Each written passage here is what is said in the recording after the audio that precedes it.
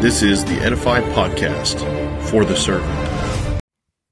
Paul told Titus that an elder, pastor, shepherd, overseer, he must hold firm to the trustworthy word as was taught, so that he may be able to give an instruction in sound doctrine and also rebuke those who contradict that sound doctrine. You can find that in Titus 1, verse 9.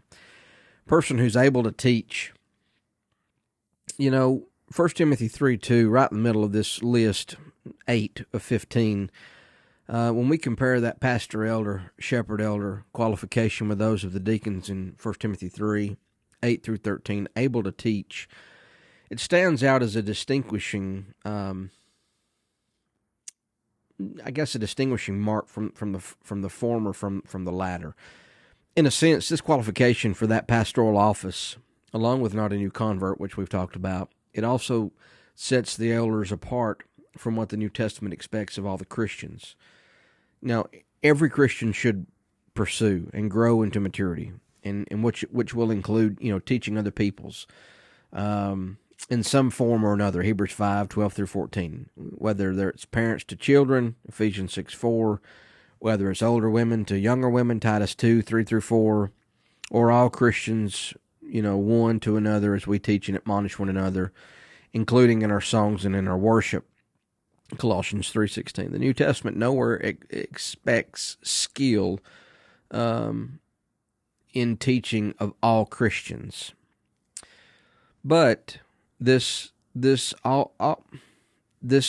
apt to teach or able to teach, every church elder, shepherd should be above reproach. He's a one-woman man. He's a good household manager. He's not a drunk. He's not drunk with alcohol. He's not drunk with greed. He's not without provenness through a season of testing. The respective list for elders in 1 Timothy 3, 1 through 7, and deacons 8 through 13 read so similarly in their substance, but for this one, able to teach.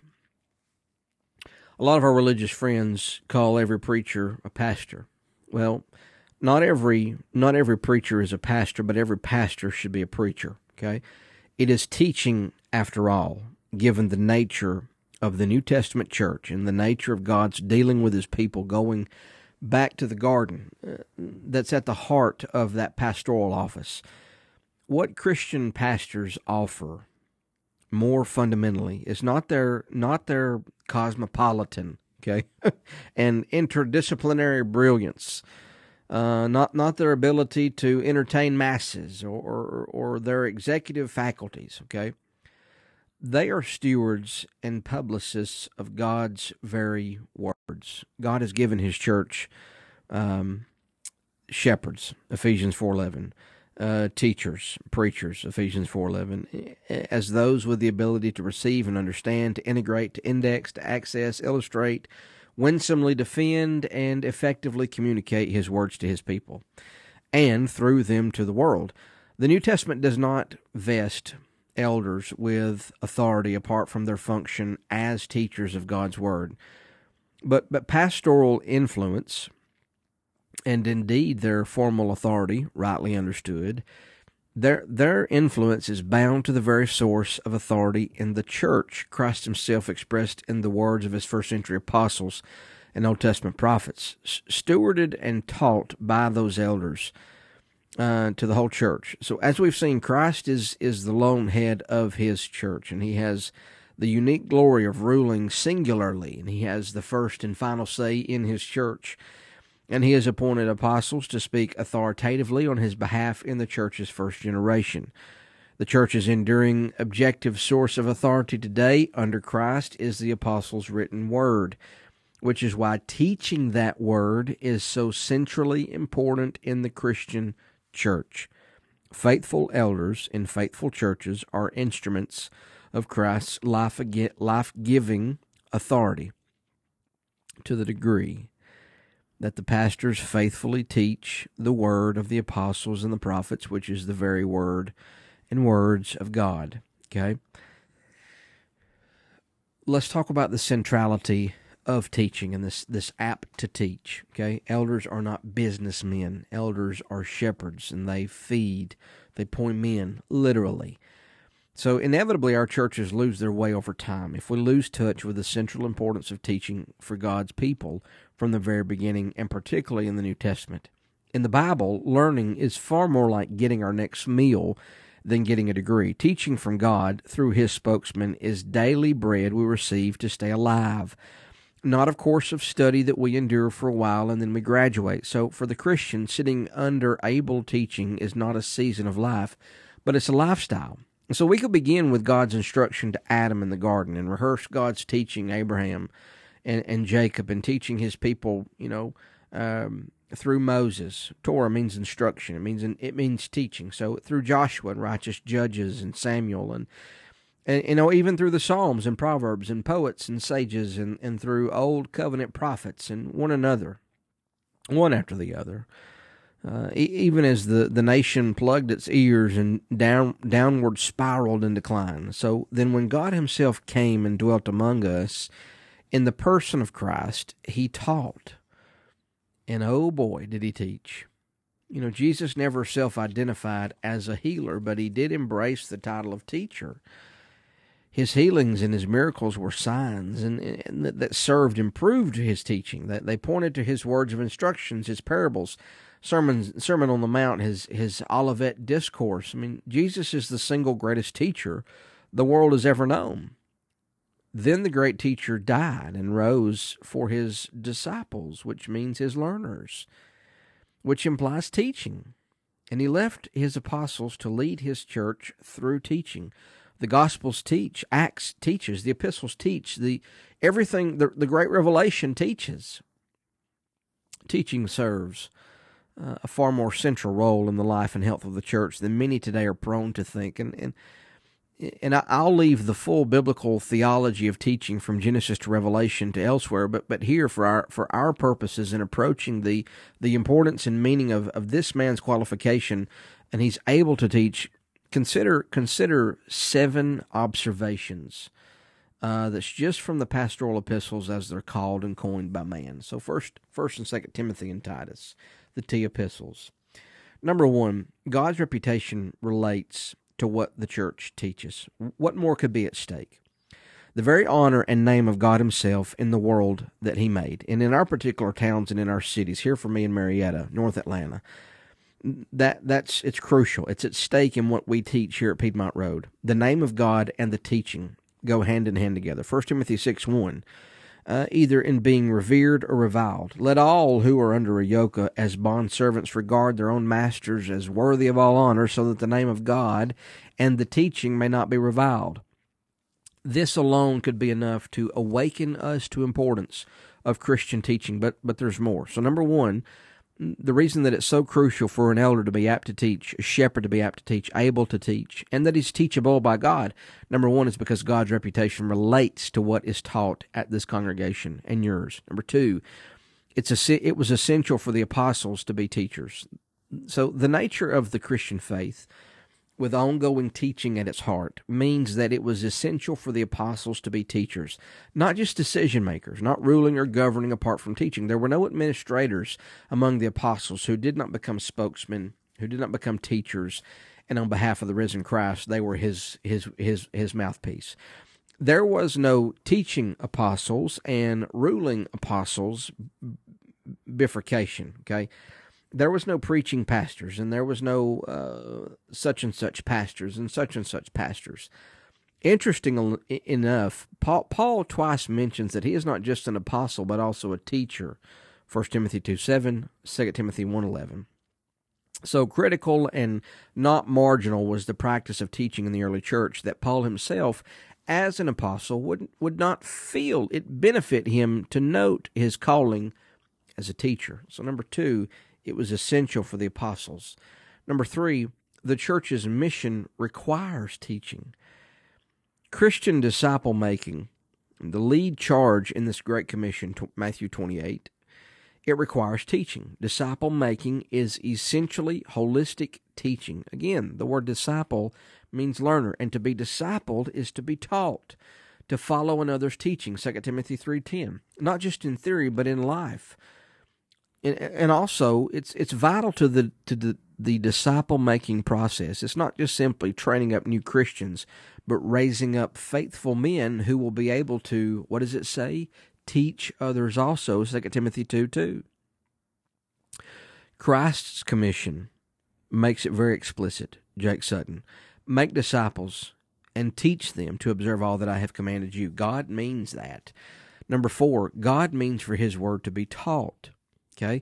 The word of God, spoken through Old Covenant prophets, New Covenant apostles, is not simply to be heard, but it is to be taught. If you look at your Bible, it's not just something simply to hear, but something to teach. You're going to read it and study it completely different.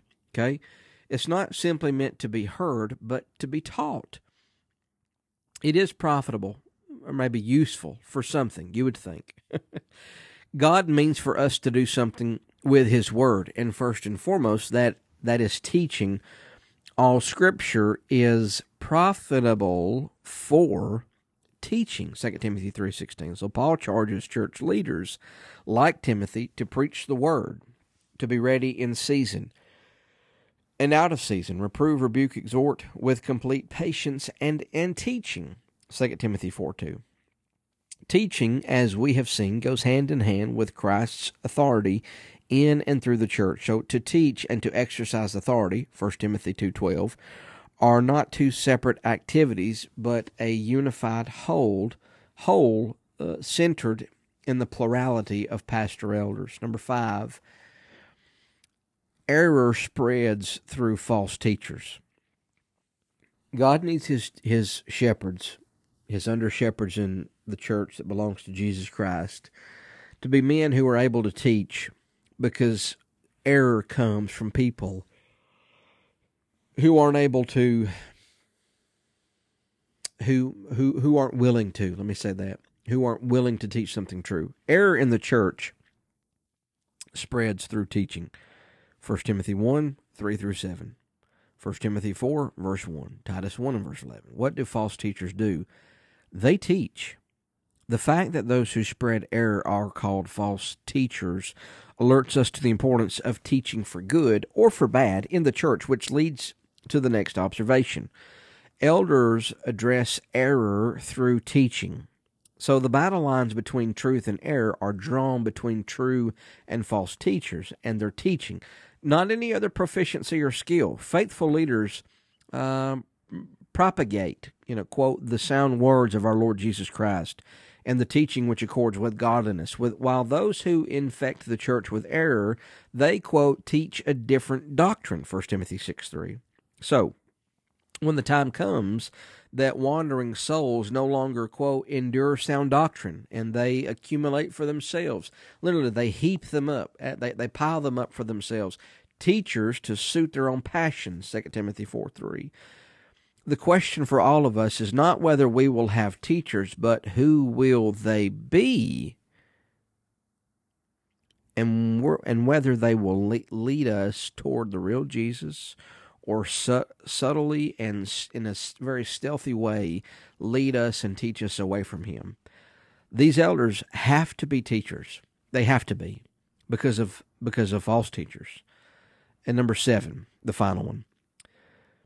Pastor, shepherd, elders in the church are teachers. Leaders in the local church devote themselves to teaching, 1 Timothy 4:13. False teaching must be answered with faithful teaching. And genuine faith in God's people remains genuine through, you guessed it, ongoing, faithful teaching. And this faithful teaching must be compelling and appropriately clear and forceful, and it must prove fruitful for the church to endure and to flourish. Teaching is not optional in the church. It's essential. Not as a course of study to complete, but as daily bread. So Paul instructs Timothy to teach these things in 1 Timothy 4:11, 1 Timothy 6 and verse 2, and to keep a close watch not only on them as elders, and himself, obviously, but also to the teaching, 1 Timothy 4:16. Titus must teach what accords with sound doctrine. Elders must teach what accords with sound doctrine. And he says, in your teaching, show integrity, dignity, sound speech that cannot be condemned, Titus 2:7-8. Leaders in the local church are not expected to be savvy decision makers or experienced businessmen, but those who labor in preaching and teaching, 1 Timothy 5:17. Hebrews 13:7 is a powerful and often overlooked statement on church leaders as teachers and teachers as church leaders. It says, remember your leaders and those who spoke the word of God. Consider the outcome of their way of life and imitate their faith. When we remember our leaders, and the Hebrews assumes when we remember them as teachers, those who spoke to you the word of God. Christ appoints teachers to be pastor elders and not only teach but also lead the church. However idealistic and inefficient we might fear that teachers as a group might be, Christ appoints them both to teach and to lead rather than appointing efficient administrators and executives who themselves do not teach. So as we think about these men and these 7 things that must be said of these men and why it must be said of these men, you need to ask yourself, do we have that where we are at my local congregation? Do we have that? Are we there? Or do we have these men who are workers for our joy? Are they humble people from the last episode? Are they men who are able to teach? Why or why not? And how can we get there? Hopefully you can take these points and give it to your elders, your shepherds, and encourage them that this is what we need from you. We don't need you to be there to appoint somebody else to do it. We need you to do it from the front. That we need to hear from you as shepherds of this congregation, and we want to be led by you. And so there's more to it than just sitting behind a door and assigning and cutting checks. And I know that you know that, but may God help us in giving us these men who are able to teach, and may we as preachers and those who serve as ministers and those who serve as deacons help us to encourage these men to be able to, if they've been appointed, maybe we need to reevaluate and ask some questions. Okay, is it actually beneficial for you to be here? If you're not able to teach a person the gospel of Jesus Christ, if all you can do is point them to Mark 16:15-16, are you able to teach anybody anything? Well, if they're not, then we need to ask some serious questions for the health and sake of our local congregation. See, God is worth more than one person's and one elder. Okay, His church is worth more than that, than a person's pride. Well, if we take them out of the eldership, their pride's going to hurt, and they're probably going to leave the church, and it's just going to be sad, and it's just going to be bad. Well, the other alternative is that they're going to allow false teaching to come in and split the church up because of their ignorance. And I don't use the term ignorant in a derogatory way, but because they're not able to teach and they're not able to have conversations with people, they're not able to listen to something that is unsound, call it unsound, and in love say, listen, we love you, but we don't see eye to eye, and here's why. If you don't have that, you need that. And my prayer is for you. And in fact, why don't we close this episode with a prayer? Father, you know what every church needs. You know everyone who's listening and what they're going through. And we know that you have given us everything that pertains to life and godliness. And you have given us this word to encourage and to build up. Help us, for those who preach, to raise these men up. Help us to say these things not to sleight of hand. Help us not to poke fun. Help us not to undermine by any means. Help us to show reverence and respect for what we do have, and that you love us in giving us direction and guidance and shepherds that we do have. But Father, help us to raise up men who are able to teach other people and save and bring more people to Jesus. And we pray that you'll help us do that, and we pray that we'll be the men for that. And we ask all this in Jesus' name. Amen.